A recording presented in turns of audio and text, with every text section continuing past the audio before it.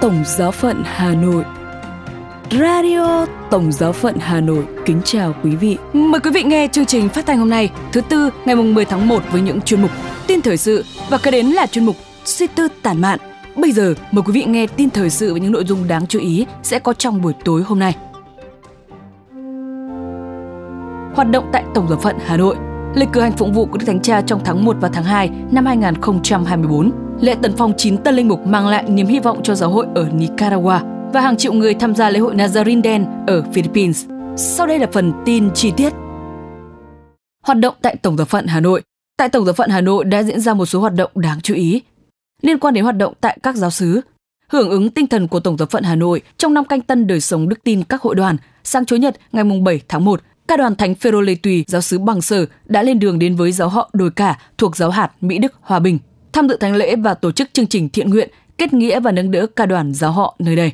Trong chuyến thiện nguyện, Ca đoàn giáo xứ Bằng Sở đã gửi tặng giáo họ Đồi Cả 25 bộ sách hát thánh ca, mỗi bộ 3 quyển, nhằm giúp giáo họ có nguồn tài liệu phong phú về thánh nhạc trong việc phụng vụ các thánh lễ. Bên cạnh đó là 80 suất quà được kêu gọi từ các nhà hảo tâm gửi đến các gia đình có hoàn cảnh khó khăn tại giáo họ Đồi Cả. Kế đó, vào lễ Chúa Giêsu chịu phép rửa ngày 8 tháng 1, giáo xứ Tuệ Hiền hân hoan chào đón 13 em nhỏ được lãnh nhận bí tích rửa tội và 6 anh chị em Tân Tòng được lãnh nhận các bí tích khai tâm Kitô giáo. Thánh lễ và nghi thức do cha xứ An Tôn Nguyễn Văn Độ long trọng cử hành. Được biết, khoảng mấy năm gần đây, giáo xứ thường tổ chức rửa tội cho các em nhỏ và các anh chị Tân Tòng thuộc các họ trong giáo xứ Tuệ Hiền vào dịp lễ Chúa Giêsu chịu phép rửa. Liên quan đến hoạt động của thiếu nhi thánh thể. Sáng ngày 7 tháng 1, Sứ đoàn Thiếu nhi Thánh thể Teresa Hài Đồng Giêsu, giáo xứ Tân Lang đã tổ chức kỷ niệm 4 năm thành lập sứ đoàn và thăng cấp cho hơn 100 đoàn sinh. Cũng trong ngày này, thiếu nhi giáo xứ Cẩm Sơn tổ chức đi thăm và tặng quà những người khó khăn không phân biệt tôn giáo. Những món quà tuy đơn sơ nhỏ bé nhưng đong đầy yêu thương. Chiến dịch này được cha xứ An Tôn Trần Quang Tiến phát động từ đầu mùa vọng vừa qua và mời gọi các bạn thiếu nhi trong giáo xứ tiết kiệm tiền ăn sáng, tiền quà để đến lễ Giáng sinh sẽ dâng món quà đó cho Chúa Giêsu hài đồng qua những mảnh đời bất hạnh. Trong dịp này, quý sơ cộng đoàn Mến Thánh Giá Cẩm Sơn cũng chuẩn bị những món quà nhỏ để chia sẻ với những người nghèo, những người đau khổ cả về vật chất lẫn tinh thần. Ước mong mọi người đều cảm thấy bình an, hạnh phúc và được sống trong tình yêu thương của cộng đoàn giáo xứ. Liên quan đến hoạt động ơn gọi, vào thứ Hai, ngày 8 tháng 1, Đức cha Vinh Sơn Nguyễn Văn Bản, giám mục giáo phận Hải Phòng đã gặp gỡ và huấn đức quý thầy chủng sinh tại Đại chủng viện Thánh Giuse Hà Nội với chủ đề của năm học đến để phục vụ.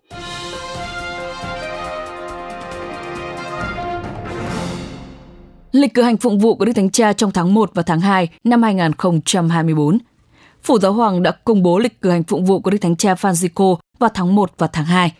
Trong đó bao gồm cả việc phong thánh cho Trần Phước Maria Antonia sinh ra tại Argentina. Đức Thánh Cha Francisco sẽ phong thánh cho Trần Phước Maria Antonia, người Argentina, tại Vương cung Thánh đường Thánh Phêrô vào ngày 11 tháng 2, tức Chủ nhật thứ 6 thường niên.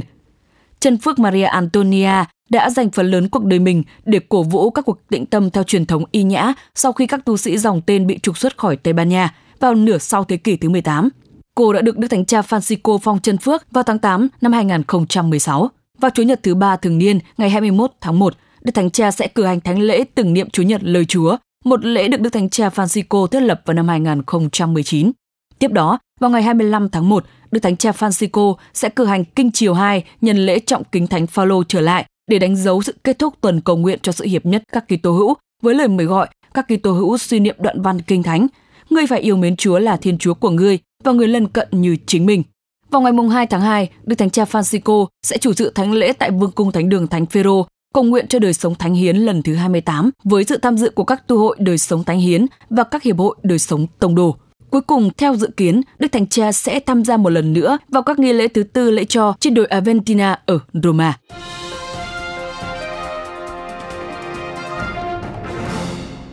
Lễ tấn phong 9 tân linh mục mang lại niềm hy vọng cho giáo hội ở Nicaragua. Vào ngày 6 tháng 1 vừa qua, Đức Hồng Y Leopoldo Brenes, Tổng giám mục Tổng giáo phận Managua, Nicaragua, đã truyền chức cho 9 tân linh mục giữa một trong những làn sóng đàn áp tồi tệ nhất chống lại giáo hội Công giáo ở nước này. Trong thánh lễ, Đức Tổng giám mục đã yêu cầu các tân linh mục hãy trở thành tôi tớ đích thực của Chúa và các linh hồn theo hình ảnh Đức Trinh Nữ và Thánh Gioan Tây Gia. Ngoài ra, Ngài còn nhắc nhở các tân chức về tầm quan trọng của việc có được mối quan hệ bền chặt và gần gũi với Chúa. Trước cuộc đàn áp dữ dội, vào ngày 31 tháng 12, Đức Tổng giám mục đã đọc một thông điệp ủng hộ, hy vọng trước tình hình khó khăn mà đất nước đang trải qua về mặt tôn giáo. Trong buổi đọc kênh truyền tin tại quảng trường Thánh Phêrô vào ngày 1 tháng 1, lễ trọng kính Đức Maria, Mẹ Thiên Chúa, Đức Thánh Cha Francisco cũng bày tỏ tình liên đới với các giám mục của quốc gia Trung Mỹ này. Tiếp đó, vào ngày 8 tháng 1, Đức Thánh Cha đã tái khẳng định sự lên án của mình đối với những gì đang xảy ra trong nước trong cuộc gặp với đoàn ngoại giao được Tòa Thánh công nhận. Như vậy, tính đến hết năm 2023, có 2 giám mục, 15 linh mục và 2 chủng sinh bị giam giữ dưới chế độ độc tài Ortega Morila.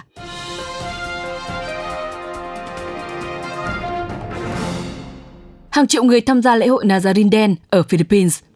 Sau 3 năm bị hạn chế do đại dịch COVID-19, thứ Ba, ngày 9 tháng 1 năm 2024, cuộc rước kiệu Nazarin đen, một lễ rước truyền thống lại tiếp tục được diễn ra ở thủ đô Manila, Philippines, với khoảng 2 triệu người tham gia. Đây là một trong những sự thể hiện lòng sùng kính tôn giáo Công giáo lớn nhất ở Philippines. Đây là lần đầu tiên lễ rước truyền thống được tổ chức kể từ năm 2020 sau khi COVID-19 buộc giới chức phải giảm mạnh quy mô sự kiện. Hàng năm, vào ngày 9 tháng 1, bức tượng có kích thước thật tượng trưng cho Chúa Giêsu cúi mình dưới sức nặng của thánh giá được di chuyển trong một cuộc diễu hành qua thủ đô của Philippines từ nhà thờ Thánh Nicola de Tolentino đến giáo xứ Quiapo, kết thúc tuần Chủ nhật bắt đầu vào ngày 31 tháng 12. Bức tượng được một linh mục dòng Agustino người Tây Ban Nha đưa đến Manila vào năm 1607 trên một con tàu từ Mexico. Truyền thống kể rằng chiếc thuyền bốc cháy trong chuyến hành trình, nhưng bức tượng đã thoát khỏi đám cháy một cách kỳ diệu khi chuyển sang màu đen. Cuộc rước đầu tiên diễn ra vào ngày 9 tháng 1 năm 1767. Trong cuộc diễu hành dài 7 km, kéo dài vài giờ, các giáo hữu đổ về chạm vào hoặc hôn bức tượng được cho là có khả năng chữa bệnh kỳ diệu và mang lại may mắn cho họ và những người thân yêu của họ. Theo hãng thông tấn UK News, năm nay bức tượng này lần đầu tiên được đặt trong tủ kính. Các nhà chức trách đã đưa ra biện pháp để ngăn chặn việc kích nổ thiết bị nổ từ xa với việc chặn tín hiệu điện thoại di động, đồng thời áp đặt vùng cấm bay và cấm đi thuyền gần tuyến đường.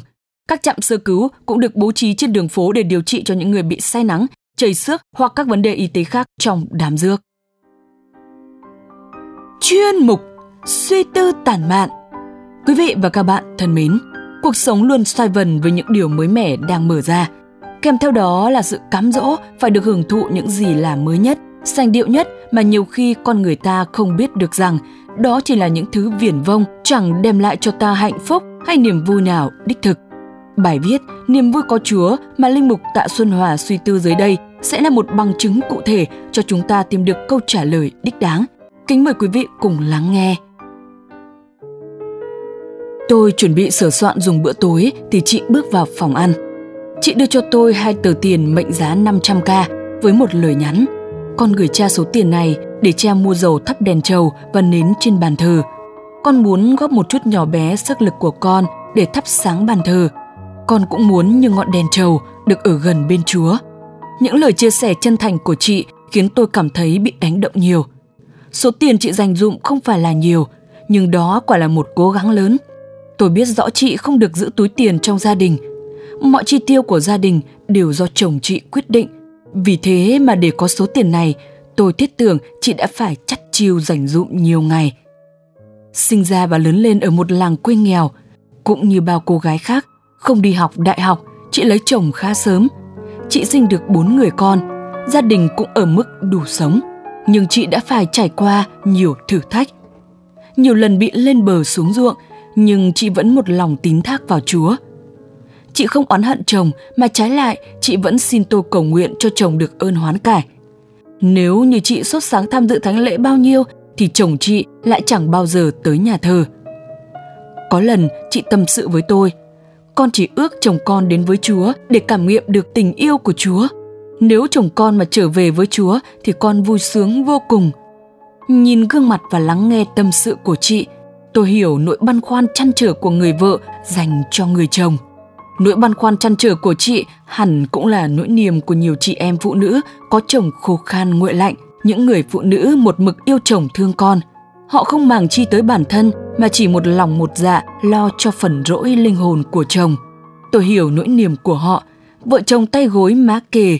Nếu một mai chỉ có một nửa được cứu độ, còn nửa kia không được thì hẳn niềm vui cũng không tròn đầy. Chị không bao giờ bỏ lễ sáng hàng ngày.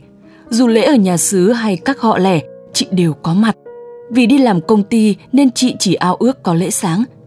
Chị nói với tôi, nếu một ngày con không được rước Chúa vào tâm hồn, con cảm thấy thiếu đi một cái gì đó rất quan trọng. Cuộc sống vất vả của người phụ nữ với gánh nặng gia đình, nhưng lúc nào chị cũng vui vẻ, nụ cười thường trực trên môi. Hóa ra bí quyết để tạo nên hạnh phúc có gì to tát đâu.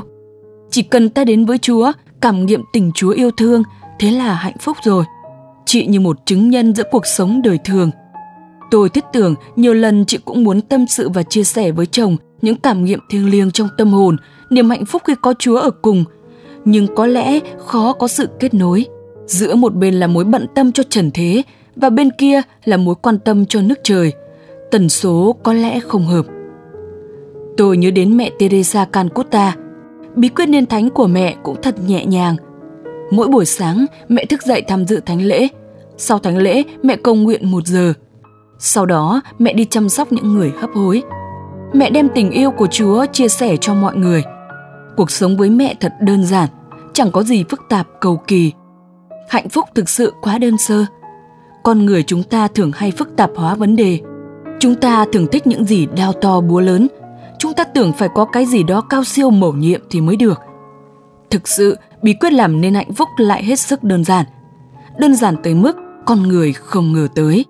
Cách đây ít tuần, tôi tình cờ gặp lại một người quen cũ.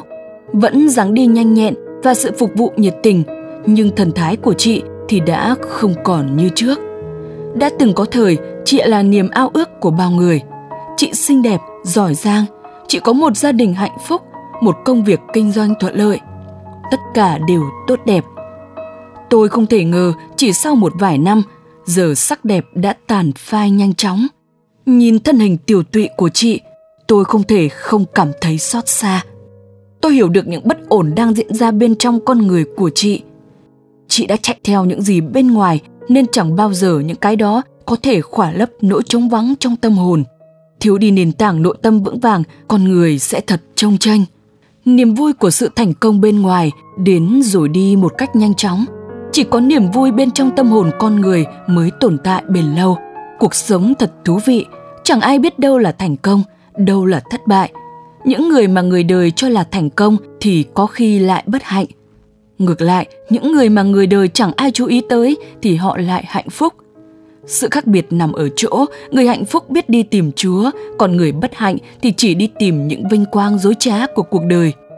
Một năm nữa lại chuẩn bị khép lại, một năm mới đang dần tới. Tôi và bạn cũng được mời gọi nghiêm túc nhìn lại bản thân mình. Tôi đang đi tìm kiếm điều gì trong cuộc sống? Những thứ hào nhoáng bên ngoài luôn hấp dẫn chúng ta. Khi chúng ta mải miết chạy theo những gì trần gian theo đuổi, chúng ta sẽ cảm thấy mệt nhoài. Không có một thứ gì làm thỏa mãn và lấp đầy khoảng trống trong tâm hồn chúng ta. Chỉ có Chúa mới là mùa xuân vĩnh cửu. Hãy biết đi tìm Chúa mỗi ngày. Mỗi sáng thức dậy, hãy tìm một nơi thanh vắng và cầu nguyện. Hãy tham dự thánh lễ mỗi ngày khi có thể. Nếu chúng ta biết đặt Chúa lên trên hết mọi sự, chúng ta sẽ chẳng bao giờ lạc đường.